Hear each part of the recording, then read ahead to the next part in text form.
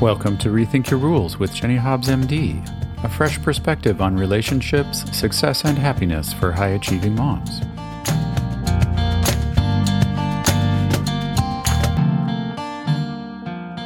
Hey there, it's Jenny. Welcome back to another episode of Rethink Your Rules. This week, we are going to be talking about another lesson I learned from my kids. And specifically in this case, it's not so much a lesson that my kids explicitly came out and told me or something that they said that made me think, but rather it's something that I learned as I was reading and learning about how to be a better parent to my kids. And as I was reading and learning about how to handle their big emotions, their temper tantrums, their meltdowns, I was pretty struck by some of the things that I learned about anger and allowing anger and what that means. And it has actually really changed my mindset about my own anger and big feelings. And so I think that this hopefully will be something you can relate to, because if we're honest with ourselves, we all have moments where we're angry. And I think some of us more than others, for sure. Many of my too much moms and those of us with ADHD or who suspect we might have undiagnosed ADHD, we're going to have even bigger, stronger emotions. And anger can be a real problem because we can also be very impulsive. So I think this will be really useful to you no matter what, whether you struggle with this or your kids or other family members, or even in responding to other people in your life who come across as angry. So let's talk about how my kids taught me to learn to allow anger. Okay. So as I've mentioned, my kids are both really, as Becky Kennedy would say, Dr. Becky, who I've referenced a lot as a parent coach and parent advocate. She talks about the idea of deeply feeling kids. I have two very deeply feeling kids. So something that maybe is sort of a minor blip to one child, for my kids, it's a lot. Once they get upset or hurt, they kind of go from 0 to 60 very quickly. And as I had these two kids in the toddler years, my son, as I've mentioned, he started having these really big meltdowns and emotions and temper tantrums. And I think I talked about before how I learned that I really had to slow down and acknowledge that for him. And he would respond to me so differently when I showed empathy. Now, the thing about my son is that he would have these quick temper tantrums, and he typically also recovered very quickly from his temper tantrums. So he would get very upset, but in a relatively short period of time, if you offered him empathy and a hug and some validation, he would calm right back down. Now, he would do this multiple times a day, so it felt like a lot, but it was usually easy to recover him with some pretty basic responses. My daughter, on the other hand, was sort of a different picture. So she would have many fewer moments of big, deep feelings or anger or meltdowns or whatever you want to call it. She would seem like she was doing just fine. And then maybe, like about 10% of the time, something would set her off and she would just be absolutely beyond the point of bringing her back to logical thinking. Okay. So there's a lot of different parenting things you can read about this, but they call it like flipping your lid, right? But she would just be in this place where she would get upset. She would go into a temper tantrum, a meltdown, flip her lid. She was completely a different person, like unrecognizable. You could not reason with her. You could not do logic. And the more that you tried to help, the worse it would get. And we struggled a lot with that because it could sometimes go on such a long time and we didn't know what to do about it. The things that we had always done and offered my son just didn't quickly flip that switch off for her quite the same way. And as I was reading and learning about how to handle temper tantrums in kids, one of the main concepts that always came up with was this idea of when your kid is in that big emotional moment, that temper tantrum, that anger, that emotion has a lifespan of its own. It is going to last as long as it's going to last for that big vibration in their body to work its way through and get out of their system. And as a parent, when you know that, you recognize that there is nothing you can do right then and there to slow it down, or I guess I should say, to speed that process up, to make it go away more quickly, to make it stop. We think in that moment, we're very desperate to come up with something to make it stop because it's often happening, in a public place. So it's very embarrassing, or it's taking away from something we wanted to do, like going to dinner, or, maybe it's making us late for something that we needed to be at, like getting to work and dropping them off at school, right? So we have a desperation for this to end. And it's, maybe it's disrupting the house. It's loud. It's stressful to us. I could go on a whole nother tangent about also our brain starts to worry about, what this says about us as a parent, especially if like other people are watching, or, things in the future that we, are they always going to have this problem? Our brains just do a lot of things in that moment because we are starting to feel dysregulated because they're dysregulated, right? And it's hard to watch them hurting, and we want to solve for that. And sometimes we can see how it's just totally doesn't even make sense anymore. And we want to like give them the logic and have them calm down so we can all like move on. And our desire to get past that negative emotion that they have and make it end more quickly is very strong. And the problem is that, as I said, the emotion that they have itself has a lifespan of its own. It needs to be able to run its course. And if we are trying so hard to stop it, make them push it down and ignore it and not express it, it's actually counterproductive.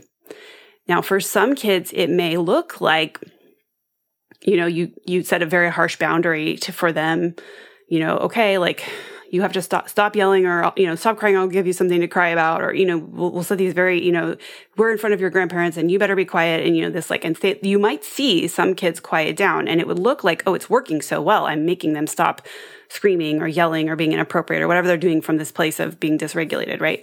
So it appears on the outside that's working. But the argument would be that it's actually not working, because what you're teaching them is that it's not okay to feel their emotions, and that their emotions are a bad thing, and that their emotions need to be hidden and suppressed. And as we know, from any psychologist, therapist, parent educator or coach like I am will tell you that like suppressing your emotions and telling yourself you shouldn't feel them and that you should bury them and bottle them up is very unhealthy. And what it does is it trains those kids, even if it looks like, oh, they're being compliant, they're sitting and being quiet and letting us get on with the night. If you're giving them this message that their emotion is not something that they can express and experience fully, they are going to grow up believing that they need to suppress their emotions and that their anger is a problem. And emotions sitting under the surface, not being expressed, not being validated, is extremely unhealthy, and they will always find another way to come to the surface and cause a problem. And so the bigger problem in the present moment for someone like me is that when I tell my kids, hey, stop it, here's the boundary, et cetera, and they are not kids who quickly respond to that, right? So instead of them bottling up their emotions and making life easier for the parents, the grandparents, the teachers, for us to get out the door, whatever, they continue to escalate more. And so then it ends up lasting longer and longer and longer, because now on top of the original thing that was bothering them, now they don't feel like they're being heard. They feel like they're being shamed. They feel, combative and argumentative. And so it just begins to escalate further and last even longer. Okay. And some, parenting experts would even go so far as to say, if you notice in that moment, if my daughter is really upset about how her clothes feel on her body and she's freaking out about it, right? And then I begin to freak out because now we're going to be late, right? Notice how I am not giving her the idea that like, emotions are safe. I'm basically saying your emotions are so big that now they've triggered emotions for me that are so big that I can't handle. And now we're all out of control and no one can handle our emotions. And it's very scary and unsettling for everyone, right? And you're not showing up as like the sturdy parent who's like, I got this. We can feel bad. It's okay to feel bad. We will get through this, that kind of energy, because we've allowed ourselves to get triggered, right? And we've kind of bought into the same story that they have. So getting back to this concept of when my child is dysregulated, having a meltdown, having a temper tantrum for whatever reason, right? That emotion has a lifespan of its own that I do not control. It needs to run its course. It needs to be heard, right? And it's not a bad thing, because we know life is full of 50% positive, 50% negative emotions. It is not a problem to have a negative emotion, right? So that emotion is there. And you may be asking yourself, right, but like, I can't just let my kid, throw rocks at people because they're angry and like run into the street. And trust me, I have had this happen where my daughter was in one of these tantrums, literally trying to run into the street. So that is where the distinction comes in. My job in that moment as her mom is not to make her anger, her fear, her anxiety, her frustration with her clothes, her disappointment at not getting what she wants, whatever. My job is not to make that feeling go away as fast as possible so that we can all be more comfortable. My job is just to keep her safe. My job is to keep everyone safe from anything that comes from that negative emotion. Okay, so in that moment, I literally reframed my thoughts. When my kids freak out, I literally go, okay, my only job here is to keep everyone safe until this emotion runs its course. Period. The length of what is going on here is not my job. It's not my job to slow it down. It's not my job to talk them out of their emotions or give them a bunch of logic to explain why their emotions don't make any sense, because they're totally, even if they don't make sense, right? My job. And so I literally go into this almost like Zen place, which if you knew me is funny because I struggle to be Zen sometimes, but I go into this Zen place of, here's my daughter throwing a fit on the stairs and trying to hit me, right? And my only job is to make sure I don't get hurt and she doesn't get hurt until the storm passes. Right? I can't make it go by any faster. I can't change her mind about it. I can't reason with her right now. And as one of my clients said, a really good mantra in that moment too is like, the more I say, the worse it gets, right? Or the more I do, the worse it gets. So just kind of go to the Zen place, my only job. And so I literally have stood there in front of a whole group of people while my daughter's doing this in public, right? And everyone's looking at me and trying to help me and all this stuff. And she's just completely beside herself. And I have just stood there calmly. And every time she ran to the street, I gently gave her a hug. I can't let you do that. I'm not going to let you hurt yourself. I can't let you do that. I'm not going to let you hurt yourself. She's like hitting me. I put my arms around her. I can't let you hurt me. All I do until it passes. And people, I'm sure people judge me. I'm sure that people, they're always trying to help me. Oh, does she need this? Does she need this? Does she need some money to buy the things she wants? They're trying to solve for it, which is really sweet, right? And I get it. It's very tempting, but I don't do any of that. I just sit there in the moment and I'm with her. And I'm trying to show her, like, I know, like, safety, like, to myself, like, I know we got this. I'm going to keep you safe. We're going to let this be here. We're going to let this emotion, this vibration work its way through your body, and I just have this like trust and calm and peace about it. Right. And it's a completely different interaction. And eventually, however long it takes, it passes, right? And then usually this girl who has been saying and doing just absolutely horrible things to me, as she got older, she would start, yelling terrible things at me when she was angry. And I can probably do a whole nother lessons learned from my kids about this. But, she would like scream at me that I was the worst mom ever. She always dreamed, she always wished she would never have a mom like me. And, she can't believe how unlucky she is. Just terrible, terrible things. And push me away. And then if I walked away, she'd come after me again and this like push and pull and all this stuff. And I would just, give her space when needed, keep her safe when needed, just sit there and like in my Zen place of like, this is just about her emotion running its course, whatever. If she, set the boundaries that I needed to. And what would happen is eventually she would just collapse in tears usually and come to me and like need a big hug. Right. And we would let that all get out of her body, and then we would talk about what really went on, and we would repair it. And now you might say, looking from the outside in, well, like, wait, she needs boundaries. She can't talk to you this way, et cetera. I'm like, but this child is like, at this time, 4, 5, 6 years old, right? She hasn't yet learned the skills that she does need to learn to be an adult, to not hurt other people, to not say those hurtful things, et cetera. But my first job as her mom is to show her how to allow the emotion without trying to suppress it, without telling herself something's wrong with her for it. Because she's already going to do that, right? She's already going to blame herself. She's already feeling like this mix in that moment of guilt for being mean to me, but like misery about what happened. And so that's all jumbled up in her head, and she doesn't have a model for what to do, right? And so I'm modeling that for her, right? Because I'm feeling those same emotions now in a different way about her. And I'm modeling for her that I can like allow all my emotions and not act on them. And I can allow her emotions, and we can just keep everybody safe and everybody calm, right? And this doesn't mean that I don't set boundaries for my kids around what they can do, right?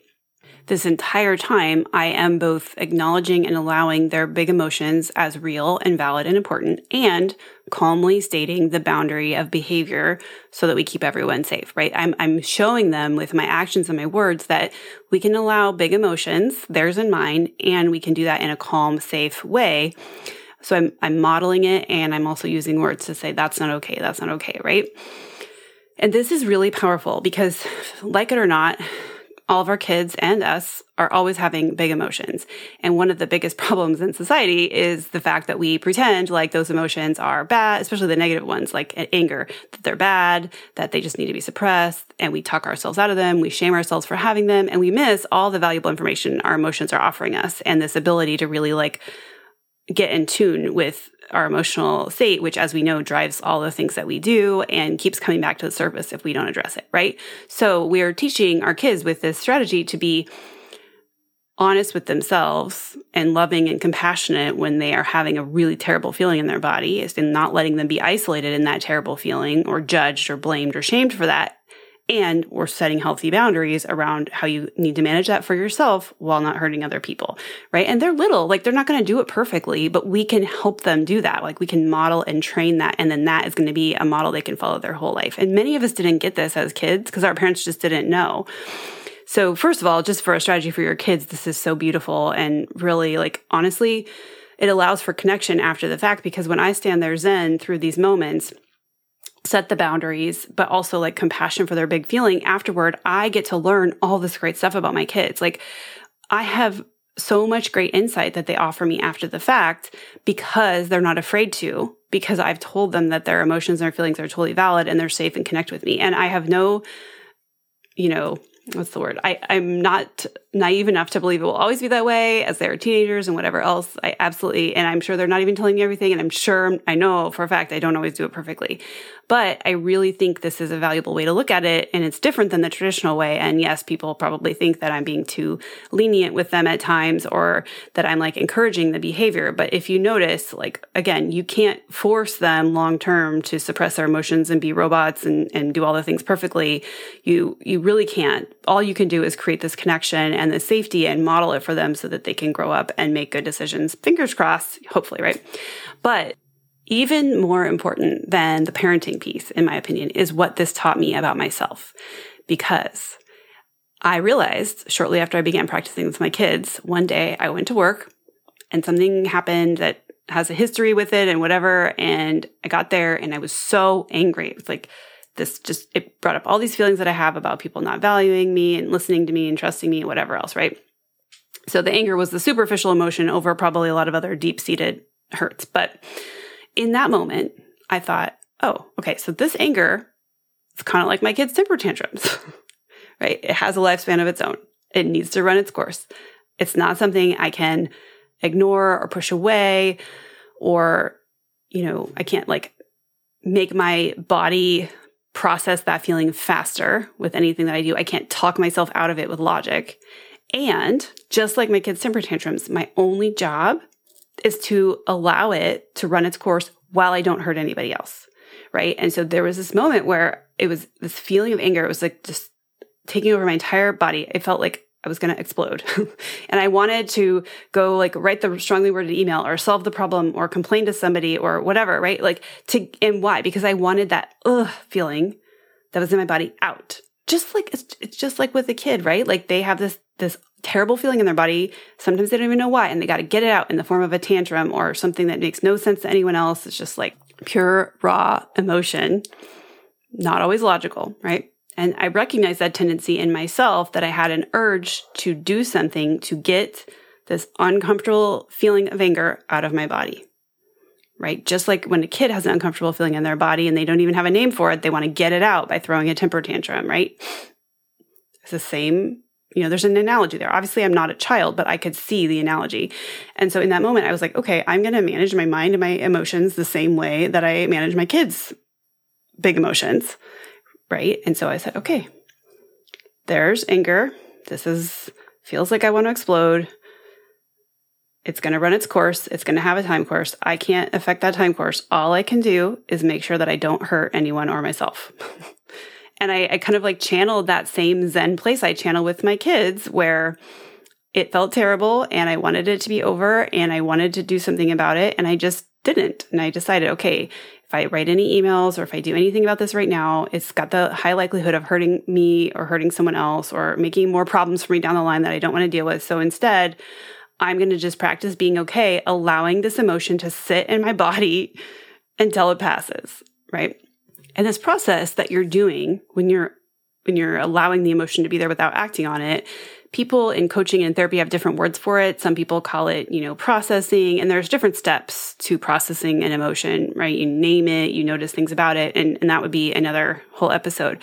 But I mention it here because once I realized this analogy with my kids, from then on, I always think of it as allowing the emotion, because for me, the phrase allow evokes what I do as a parent, right? There are things I allow with intention, right? I allow their big emotions and I have a good reason for it. And I don't allow them to hurt other people from that place, right? And so for me, I love thinking like I am allowing my anger, right? Just like I'm parenting myself, just like I parent my kids in that moment. And for me, the analogy just makes a lot of sense. So I share that because I hope that maybe that analogy will make sense to you as well. And you can think about in those moments when you just feel like you're going to explode with an emotion, whether it's grief or embarrassment or fear or anger or whatever, like how can you allow? So when you hear someone talk about processing an emotion or naming it or embodiment or all those things, like starting with just like, I'm just going to allow it to be here. I'm going to notice it. And I'm not going to think it's a problem that I have to get rid of. I'm going to let it run its course and not hurt anyone in the process. And the last thing I'll say about that is that for adults, and they've done studies on this, most emotions only last about 90 seconds on average. So if you can sit and allow it to pass, it actually doesn't take that much time. And part of the problem is because we do all these things to try to make things go away more, we try to force the emotion to go away or be suppressed or talk ourselves out of it. Or we lash out at someone else and then they lash back at us. And so we start to make the emotional process last longer because of all that stuff that gets piled on top. Whereas if we can just allow the original emotion to be there and honor that with compassion, and hold the boundary around hurting other people or doing something that makes it last longer, we can actually, get through the emotion in a lot more productive way. And as I said at the beginning, it's actually emotionally more healthy for everyone if we're being honest about those emotions versus trying to ignore them and suppress them. So that is one of the biggest lessons I learned from my kids. My anger is just like a temper tantrum. It's going to run its course. There's nothing I can do about it other than let it be there and keep everyone safe in the process. So I hope that this resonates with you as well.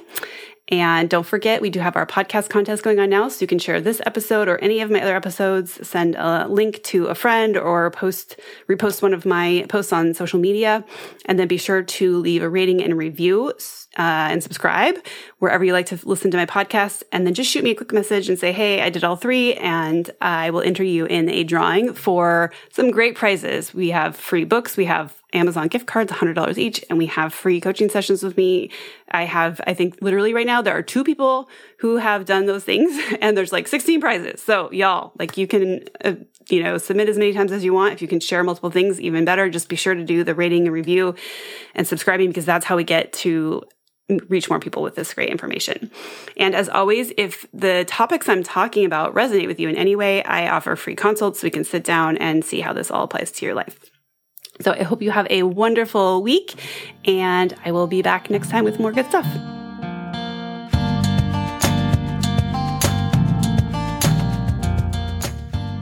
Thanks for listening to Rethink Your Rules with Jenny Hobbs, MD. Would you like to learn more about how to apply this to your own life through personalized coaching with Jenny? Visit us on the web at jennyhobbsmd.com to schedule a free consultation. If you found value in what you heard today, please consider subscribing to the podcast and giving us a 5-star rating so we can reach even more women like you.